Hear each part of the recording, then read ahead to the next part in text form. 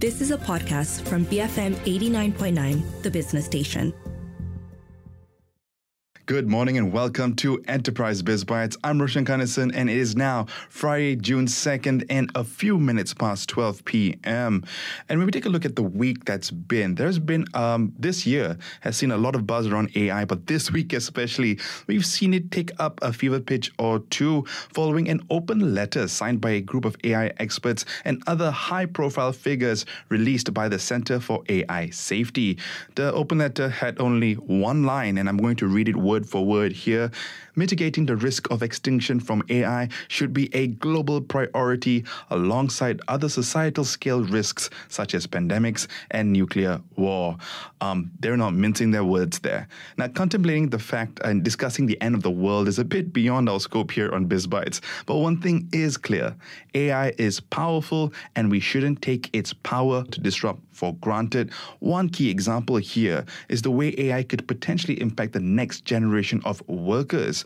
Some estimates here, the World Economic Forum's Future of Jobs Report 2020 forecasted that 85 million jobs globally will be replaced by AI by 2025. But the same report also indicated that AI could potentially generate up to 97 million new roles. Just keep in mind, this was all before ChatGPT became mainstream. Now, while on the surface it seems that we could see a net positive change in job numbers, the thing here is that the types of jobs that AI will create will differ from those being lost. And I'm going to quote Forbes contributor Kalina Bryant, who wrote in an article earlier this week. New graduates are embarking into a different type of workforce, and the data entry and processing positions, mostly seen as entry-level positions for graduates and people early in their careers, are now automated through AI. This puts recent graduates in an interesting position while seeking to enter the workforce.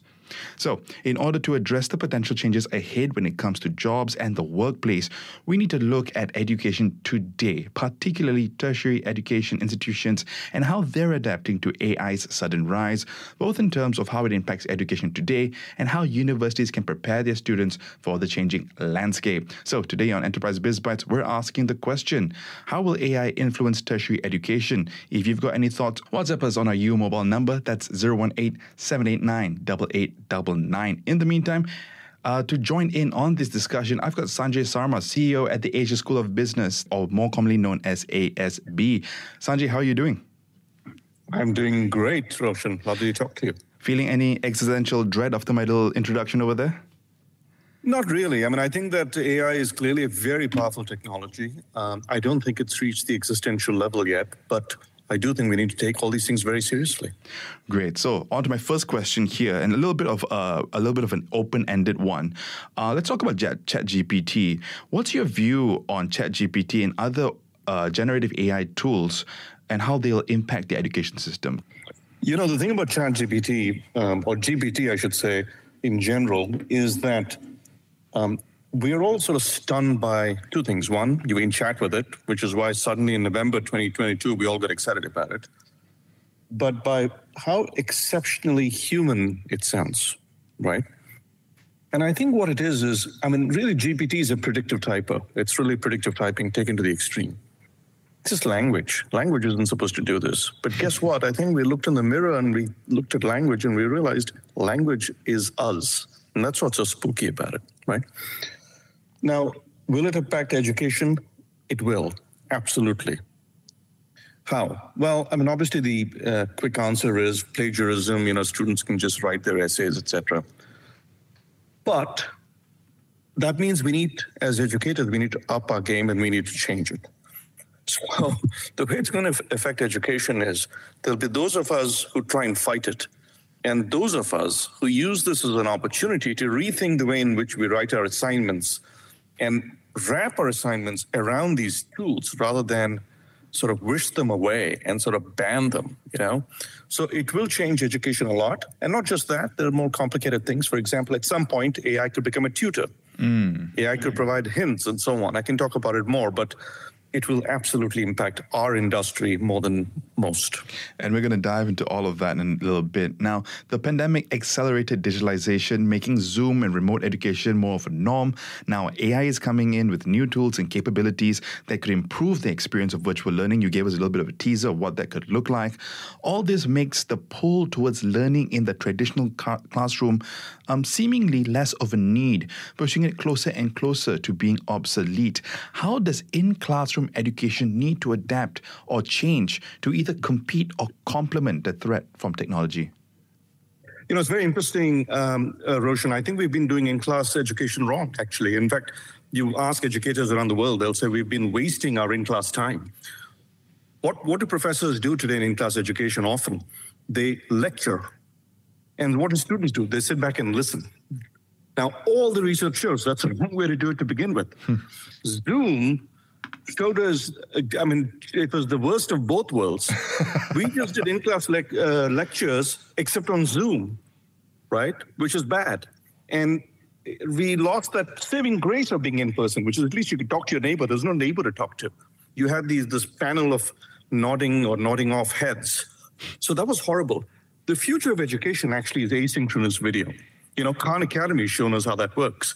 And then the classroom becomes a studio where you're building things, you're breaking things, you're discussing, exactly as you and I are having this discussion. After all, you could replace this discussion with a simple question to GPT, right? You could have asked these questions of GPT, but it's not quite the same thing. And the reason is human beings, all mammals, the way we learn is actually with the back and forth, the dialogue, with the testing, with the pushing, the breaking of the concept, the nuance, the little adjustment, the coaching. And that happens in person. And then when you come to things like engineering or business or case studies, especially case studies or simulation, that's how we're learning what to occur.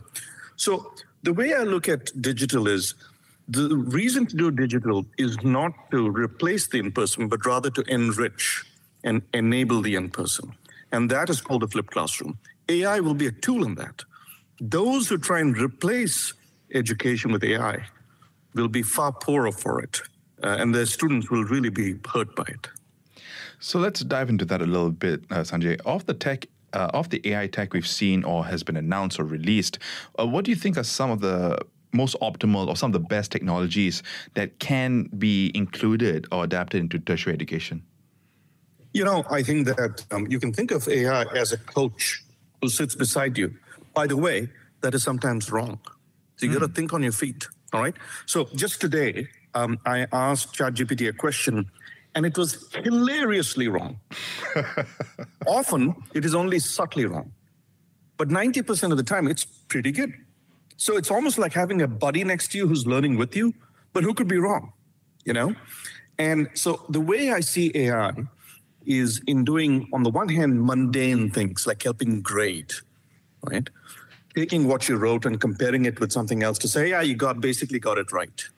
Of course, you've got to design your assignment in a way that they couldn't use AI, right? Or they use AI and they critique it or find the flaws or something like that. So AI could be a buddy, could be a coach. It's called formative assessment. When you're doing the education, the assessment, not to give a grade, but so that the student learns. In that sense, AI can be really good. Now, AI can also take care of mundane stuff. For example, an FAQ. Professor, when is the assignment due, right? Well, all that can be done with AI. AI can work on workflows. Take all the assignments, take all the grades and put them on a spreadsheet and send them to the registrar. So it's all mundane stuff and a little bit of coaching. What AI cannot do is explore the uncertainties and the unknowns in the student's brain model, mental model, as she starts creating a model of the world. A lot of the things you said there is ties in with a lot of the complaints we hear from teachers as well, and maybe in Malaysia, the administrative duties that kind of bogs them down from the actual teaching of the syllabus or, educating students. So that could be really interesting to see. Sanjay, we've got more to get into, but we've got to go into a few messages and some music now. I've been speaking with Sanjay Sama, CEO of ASB. That's the Asia School of Business. Tell us what you think over on WhatsApp at 018-789-8899, or you can always tweet us at BFM Radio. I'm Roshan Kanison. You're listening to Enterprise Biz Bites here on BFM 89.9. Blues, folk, metal. BFM 89.9. Welcome back to Enterprise Biz Bites. I'm Roshan Kanison. If you've just joined us, AI has been the buzzword of 2023, and just this week, we saw the release of an open letter further highlighting concerns around the rise of AI, if not carefully managed. Today on Biz Bites, we're taking a particular angle, exploring the potential impact of AI in one particular area, that's tertiary education, and how they are adapting to AI's sudden rise, both in terms of how it impacts education today and how universities can prepare their students for the changing landscape. Helping me with this discussion today has been Sanjay Sarma, the CEO of the Asia School of Business, more commonly known as ASB. Sanjay, thanks for sticking around with me here. Now, AI tools could make plagiarism detection much more complicated. The argument seems to be to fight AI with AI, which is, again, touching on something we said a little bit earlier. But I have a concern here that there could be some collateral damage through false positives. What do you see as the path ahead for tertiary education players to find a bit of a balance here? Look, I think one of our challenges in tertiary education is that our exams, the way we test things, is based not on what we need to test, but what is convenient to test, unfortunately, right?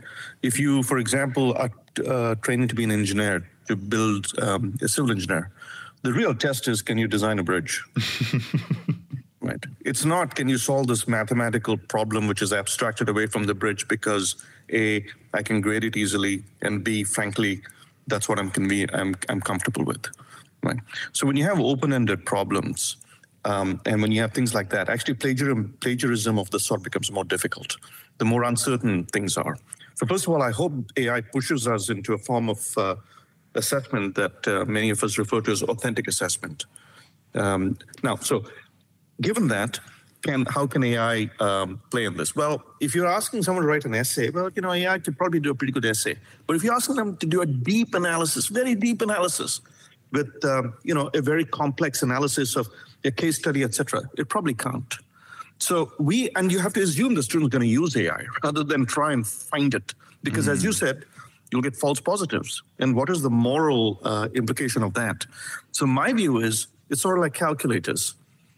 You can ban calculators at home, or you can design your problem so that the calculator can only help you that much, and there's a lot else. But you really can't fight it, because I've used, there's a piece of software called Zero GPT. It's written by a young student at Princeton. Very good, but I can break it. I can get around it. So I think that we have to change fundamentally, as with calculators. Great points there, Sanjay. Now, there's a major concern that AI could disrupt the workforce and hinder future graduates in their careers. To take this conversation a little further, do you fall into this camp, or do you believe it will be a positive tool instead? I think it'll be a positive tool, but I think it'll have negative implications, Roshan. Let me sort of make perhaps a controversial statement. I think our education system today, especially in countries like the one I grew up in, India or in Malaysia, tend to hew towards rote learning. And frankly, if we have systems that produce people who are robotic, we shouldn't be worried. We should be worried when the robots show up, they're going to take our jobs. So we have to teach our students to become creative and to outperform the robots. When AI starts taking the more routine jobs, I think people have the capability to evolve, to do much more amazing things. But that involves education. So education is going to become the new oxygen of the economy. But I am absolutely sure AI will make inroads into a lot of employment, and employees will have to change. There's, by the way, a case study of this. When ATMs, automatic teller machines, showed up, the thought was it would take bank teller jobs. But actually what ended up happening was the human beings at the bank started selling loans and other financial products. They elevated. So we have to do the same thing with AI, but that elevation comes with learning and education. So with that in mind then, what do you see as the role of universities like ASB in their playing in preparing students for a future that is increasingly reliant on AI then? I think look, AI is a tiger, right? It's like the horse. When we discover the horse, right? You have to learn to domesticate it and ride it. And the role of places like the Asia School of Business is to prepare our students to master this new weapon or tool and to use it to our advantage. not be run over by it. So I think all of us will have to take on this role. It has to become something we do actually at the elementary level. We need to explain to students how AI works, but also how it fails, what it is not. And that's how we slowly start mastering this tool and writing it as opposed to getting run over by it. Ultimately, we need to learn to live with it, to tame it. But in the short term, is there anything in mind that you have that, could help us adjust in the meantime, especially people who are graduating this year, next year, the year after? Yeah, I have a little, it may seem quirky, but I have a question for all of us, which is, imagine that you had a superpower. How would you use AI as your superpower, right? Let's say you're in accounting. How would you rethink accounting with AI? So that's what I mean by getting into this mentality of using this tool to rethink your job. And also think about how, when it makes mistakes, you could fail from it and you could actually cover for that. So it's a flawed partner. It's got lots of skills, but how do you use the skills and yet overcome the flaws? So it's something we need to sort of internalize and think through in terms of how we're going to tame this new horse, right? So for anyone who's considering tertiary education right now, maybe they're 17, 18 years old, they're looking at universities, what should they be considering given this rise of AI and the potential disruption here and the way jobs could change? I hate to put it this way, but you eventually need to get a job and you need to find a degree or an education system that gets you there. So what kind of advice or comments do you have for people about to enter universities? Many have said in the past, oh my God, you have the internet. Why should we learn anything? Why should we can just learn critical skills? I actually don't agree with that. You need to learn the fundamentals. For example, it's good to learn your multiplication tables. All right. I know you can get it from your smartphone, like from your calculator, but it's still good to learn your multiplication tables because it helps you think fast on scale and things like that. I do think the fundamentals are important, but what I would look for in tertiary education is, does the curriculum embrace AI? Does it do a critical analysis of how what you learn will be impacted by AI and other technologies, generative technologies being one of them, right? And this technology genie is out of the bottle, and it's going to change a lot of what we do, whether it's working in retail, working in a port, right? Whether it's robotics, whether it's a technology I was involved with, RFID, and so on, right? It's just going to change. And the question is, can you learn the fundamentals, but can you also learn how the job is going to change because of these technologies? I think that's what I would look for. What you don't want is a curriculum that is tone deaf to these monumental changes that are, sweeping over entire industries. Should there be a consideration in terms of what kind of field I'm looking at, whether it's like, there's been a lot of attention paid towards, I need to teach my kids coding. But, engineering has been very popular in the past. Business school is also very popular. Medicine is still a big field. As a head of an tertiary education, I don't want to make you choose your children here. But is there anything that's going to become a bit more, that should be highlighted? I think, strangely enough, our humanness is what's going to be more important. So, for example, AI can write a song, but the singer and the performance is still going to be. And by the way, the AI won't do such a great job of singing a song because there's a quirkiness, there's a humanness, there's a timeliness to the way a song is constructed. It may give you some bare bones. I think that human skills become more important, relationship skills, etc. That's number one. Number two, I do believe that higher order sort of sectors in any industry will become more important. For example, some aspects of accounting may be automated by an accounting-specific AI system, but some aspects won't, right? For example, tax planning, keeping track of regulations, reading about the latest in terms of how you account for certain things, right? The ESG, so you have to sort of look a little bit more in the boundaries. The core, the more tedious stuff will get taken over by AI. So let's wrap up with this then, Sanjay. Have you given any thought to what the future of jobs could look like and how that informs the way you want to see ASB educated students? Yes, I would like to see our students feel that they have the superpower that they can control. And I want them to, and I think all of us need to do this, need to understand how we cannot ignore it. We have to tame it, write it, and find new things to do with it. And that's what I'd like to do here, but I really think society needs to do this. I mean, I think several countries are waking up to this already, even in their school curricula. Sanjay, thank you so much for your time today. Such a pleasure, Roshan. That was Sanjay Sarma, the CEO of the Asia School of Business, and you've been listening to Enterprise Biz Bites. If you missed any part of this conversation, you can catch the podcast on our website at bfm.my, or you can always download the BFM app if you haven't already. You can also find our shows on Spotify, Apple Podcasts, and all the major podcast players. Just be sure to look up Enterprise Biz Bites. Looking ahead, after the 1 p.m. news bulletin, we've got the Breakfast Grill replay. Ally Logistics Property is the largest institutional logistics property developer in Taiwan, and it's in the midst of completing the Bukit Raja Logistics Hub. CEO Charlie Chang shares with us the progress of the $1 billion warehouse. Catch that conversation after the 1 p.m. news bulletin. I'm Roshan Kanison. This has been Enterprise Biz Bites. Keep it here at BFM 89.9. You have been listening to a podcast from BFM 89.9, the business station. For more stories of the same kind, download the BFM app.